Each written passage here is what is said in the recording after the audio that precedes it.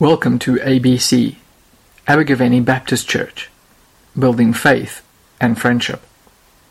I'm going to read from Hebrews 10, 19 to 25, and if you wanted to find it in your pew Bibles, it's 1208.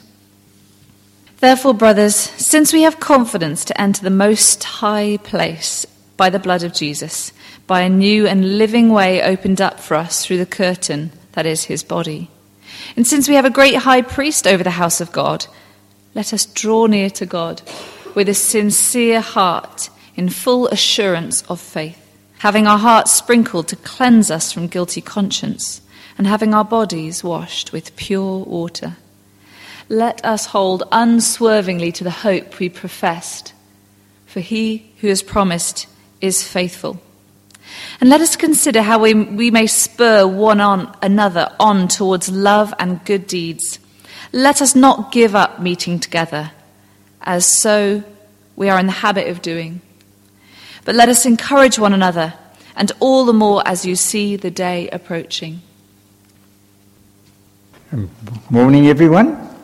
I greet you all in the name of Jesus, but I also bring greetings from a small little coastal village in South Africa called Kids Beach, where we gather every Sunday, just like you, to worship our same wonderful Lord and Saviour. But it's so good to be here today.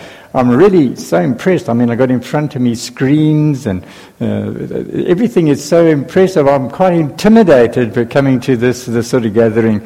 I was really worried that maybe the intellectual level here was so high I'd have problems. But I was lucky enough to join the quiz teams on Friday night. And even though one of your quiz teams managed to come third, the rest of us managed to bring it down to a very normal level. Some of you might even remember this. Don't worry, it might be funny for some people. But it's not if I had to explain it to you, it wouldn't make much difference. But I really wanted to bring you a video of all the Kids Beach people, group about this size, waving a greeting to you. But technology let me down. I'm a bit inhibited in technology, but what really let me down was I forgot to take the camera out. I think it must have something to do with my age. And I tend now to look back to those younger days, to the better days. Do you remember Bruce Springsteen called them glory days? I don't know how many remember that song. Let's date ourselves. There you are. That's good. The glory days. Looking back to the days when everything was just a little bit better. Tell me, do you ever spiritually look back to your glory days? Back to the better days? You know, like businessmen look back to the times when they made big profits, and churches look to the time when they were chock-a-block full. And marriages sometimes look back to the times when there was more passion and enthusiasm in the relationship. Do you possibly sometimes look back to the days when you were on fire for Jesus and realize that fire is now maybe just a barely flickering flame? Do you sometimes remember what it used to be like and realize that the spiritual highs seem to be gone, and actually you're just kind of going through the motions, that you're running on empty, always running on empty? Now, I really don't know much about motorcar engines, but the guys who do know about it have explained to me that if you run your motorcar on empty all the time with just enough fuel to keep you going, what's going to happen is that the car is going to eventually splutter and stall, even though there is fuel in the tank. And the reason this happens is because the fuel at the bottom of the tank is it's sludgy and dirty. And what happens is that the sludge eventually goes through the fuel pipe and the filters clog up. You know, that's exactly what happens in our spiritual lives as well. When we run on empty all the time, pretty soon we're going to find we're running on sludge. And we're also going to splutter. And we're also going to stall. But God doesn't want us to go through life on an empty tank. God wants us to renew ourselves continually so that our tank's always full. And that's what I want to talk about this morning, is how do we do that? How do we make sure that we always are running on full? And the key is found in verse 22. Let us draw near to God. I want us to notice that it says, let us draw near to God. I mean, that's telling us that God has already done everything that he needs to do. He's done everything he can possibly do to open the way for us to have a right relationship with him.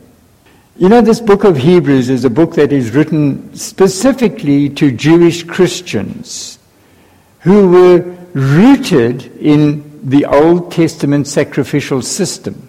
And that's why when we read Hebrews, I think sometimes we struggle a bit because we actually don't understand that system, so we don't always understand what he's talking about. But the point he's particularly making here, strongly making, and wants us to know is that Jesus' death on the cross has replaced that old sacrificial system. Jesus has paid the price for our sin once for all, not like they had to do it all the time. Jesus is the Lamb of God. We don't go and buy a Lamb of God every time we go. His blood paid the price for our sins, past, present, and future. That's the foundation of our faith. Jesus' death on the cross has opened the way for us into God's presence, opened the way for us to have a right relationship with him through faith in what he has done. We don't earn it. We don't achieve it by the good works we do. It's something that we accept and receive through faith. And I think all of us understand that it is by grace we are saved through faith. But unfortunately, so often in our Christian walk, as time goes by, we end up wanting to kind of change the terms of this agreement, this covenant. Change it to God will continue to accept us on the basis of how well we behave, our good behavior. And this isn't something that has only happened in the newest generation recently. I mean, Paul, in one of his oldest letters, in Galatians 1 and verse 6, he said, I am astonished that you are so quickly deserting the one who called you to live in the grace of Christ and are turning to a different gospel. That is the gospel of works through gospel of works instead of grace. I mean, Paul carries on in chapter 3. He says, you foolish Galatians, did you receive the Spirit by the works of the law, by the works, or by believing what you heard? Are you so foolish? After beginning with the Spirit, are you now trying to attain your goal by human effort? We've got to get our minds clear on this. Our life in God, not just our salvation, isn't based on anything we do. It's based on what Christ has already done for us. God has done all that is possible for him to do for us to have a right relationship. The blood of Jesus has bridged the gap between heaven and earth, bridged the gap between God's holiness and our sin. He's done all that's necessary. The point of this verse is the rest is up to us. Let us draw nigh. He's asking us to take the next step. The ball's in our court. Please, let's get our minds around this. We are as close to God as we want to be. Can I say that again? You are as close to God as you want to be. I used to think that to get close to God, I must do more good works. I must read more books of the Bible. I must memorize more verses. I must give more money just to stay close to God all the time. And of course, all these things are good things. but they are just destinations on the journey. They're not the fuel that drives the engine. When we try to use our works, our good works, to fuel our spiritual lives, we are going to find ourselves running on empty all the time. And what little fuel we do have is full of sludge. The real fuel of the Christian life is right there. Let us draw near to God. It's in His presence that we are renewed, that we are refreshed, that we are revitalized. Tell me, what makes a good marriage? Is it that the wife keeps the house wonderfully tidy and the husband always cuts the lawn? Is it that the wife's a wonderful cook and the husband's a good provider? Now, obviously these things would never hurt a marriage, but they are just destinations along the way. They are not the fuel. The real fuel of a good marriage is when we draw close to each other and we share emotional and spiritual intimacy. It's the same in the spiritual life. We don't find our strength in the good works we are doing. We find our strength in our intimacy with our Father as we draw near to Him.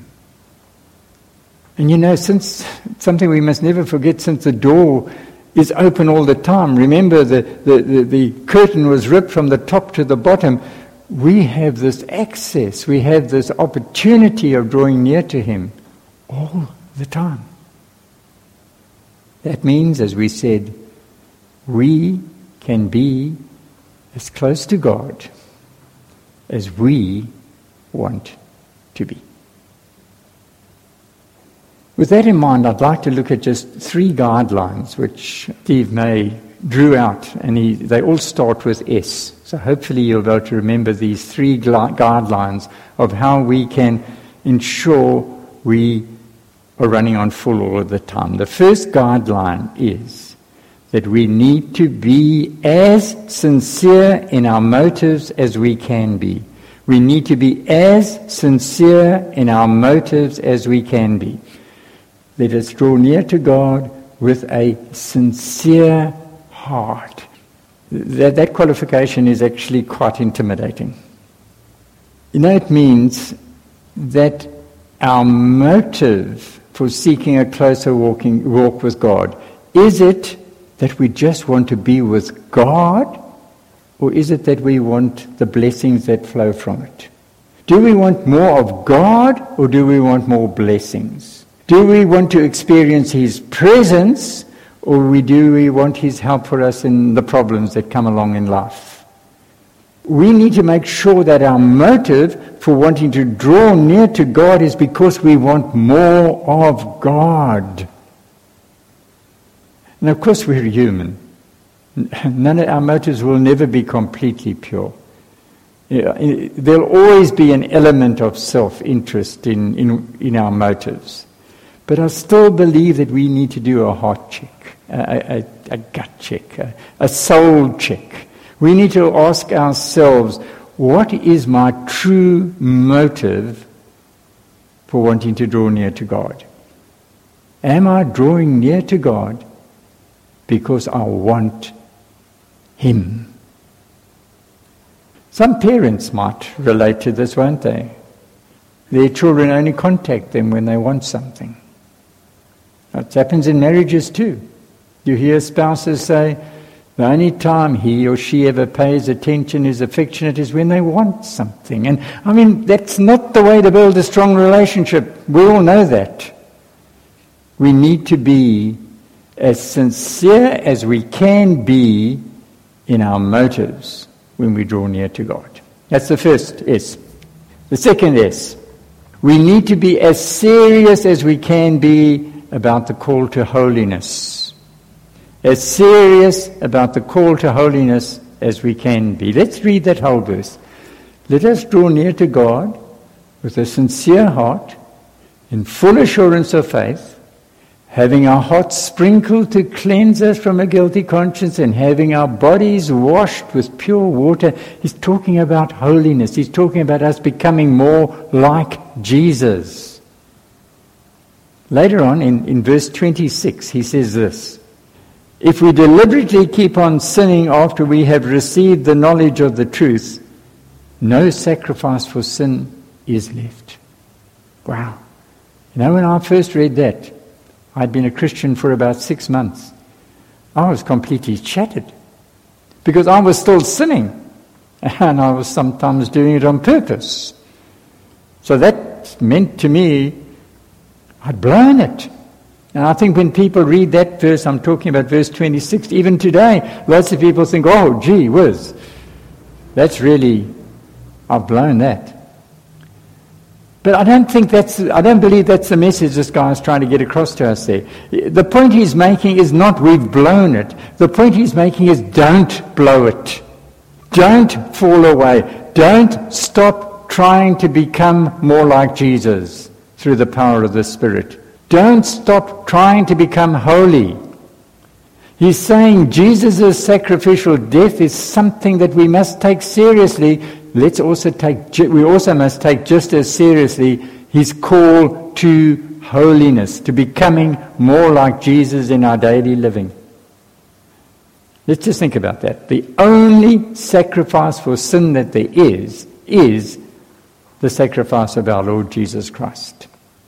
And if we don't take that seriously, we've got no other options. There is no other way we can find forgiveness. There's no other sacrifice for sin except the sacrifice of Jesus. And if that's not enough to make us take seriously being holy, then nothing ever will. Now, I told you that when I read that after 6 months, it shattered me because I was still sinning. Hey, folks, I'm still sinning. And it's still sometimes the same things I was struggling with back then. You know, if it was true that my relationship with God was based on me achieving a holy life, well, then I'd be in serious problems. If my acceptance by God depended on me and my own good behavior, I'm in serious trouble. But God accepts us not based on the price we can pay. He accepts us continually as we are going on our walk based on the price that Jesus has already paid by his precious blood on the cross. And what price did he pay? He paid it all. And that's why we must take the call to holiness seriously. Not to earn God's favor, but so that we can become more like him. When we draw near to God, we need to ask ourselves, am I serious about walking the walk? Am I serious about talking the talk? Am I serious about living the life to the best of my ability through the power of the Holy Spirit? Or am I just trying to be religious? We need to be as serious as we can be about the call to holiness. That's the second thing. The third thing, sincere, serious. The third S, we need to be as stubborn in our commitment as we can be. As stubborn in our commitment. Could we just move on to verse 23, please? Let us hold unswervingly to the hope we profess, for he who promised is faithful. He's talking about stubborn determination, stubborn commitment, about hanging on for dear life to the hope we have in Christ. And the reason he is telling us that this is important is because, folks, there are going to be days when that's all we have. There are going to be days, there might be even months, when all we have is the hope that God is at work in our lives. and that he will do all he has promised. In other words, there are going to be times, days, when we just don't feel it. We don't feel saved. We don't feel God's presence. We don't see the blessings coming our ways. And that's when we have to hang on stubbornly and seek God anyway. I think one of the biggest mistakes we often have in the Christian walk is we believe that by drawing near to God, we are guaranteed an emotional payoff. Look, that can happen, and often does happen, but it's not guaranteed. Sometimes we are going to draw near to God, and we won't feel anything. Sometimes we are going to lay our burdens at His feet, and we won't feel the burdens lifted. And that's when we need to hold unswervingly to the hope we profess. It isn't about our feelings. It's about our faithfulness. And of course God's faithfulness, because as He says, He who promised is faithful. So we need to, when we draw near to Him, we need to draw near with stubborn commitment, because we want Him more than anything else, more than we want an emotional high. The Christian life isn't about feelings. We need to be as stubborn in our commitment as we can be. Do you remember how in James 4 verse 8, we are told that when we come near to God, He will come near to us. He's saying the same thing I've been trying to emphasize today. The ball's in our court. We can be as close to God as we want to be. But it's up to us to draw near. It's our move. Because when we draw near to God, sincere in our motives, when we draw near to God, serious about holiness, when we draw near to God, stubbornly committed to hold fast, our tanks will be consistently full. We won't be running on empty. We won't be running on sludge. In fact, we'll be overflowing with the power of the presence of God in our lives.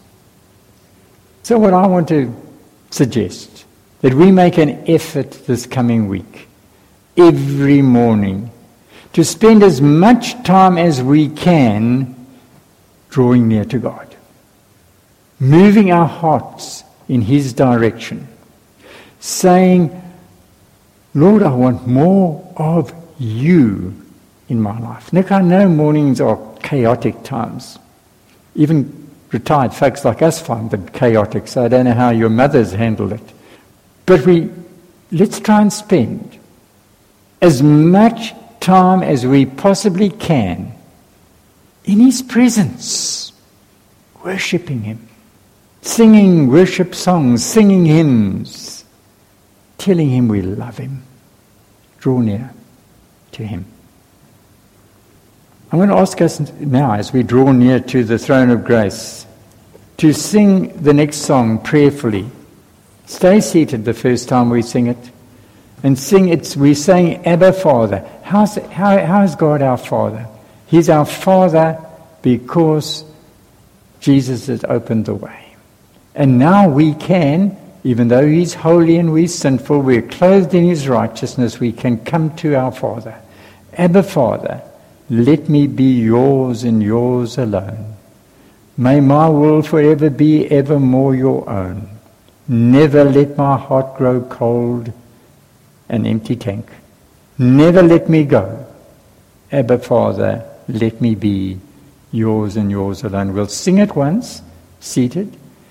Vicky will play it once as we prayerfully allow the Spirit to minister to us. And then I'm going to ask us all to stand and sing it once together. So let's sing that in a prayerful way now. Thanks, Vicky.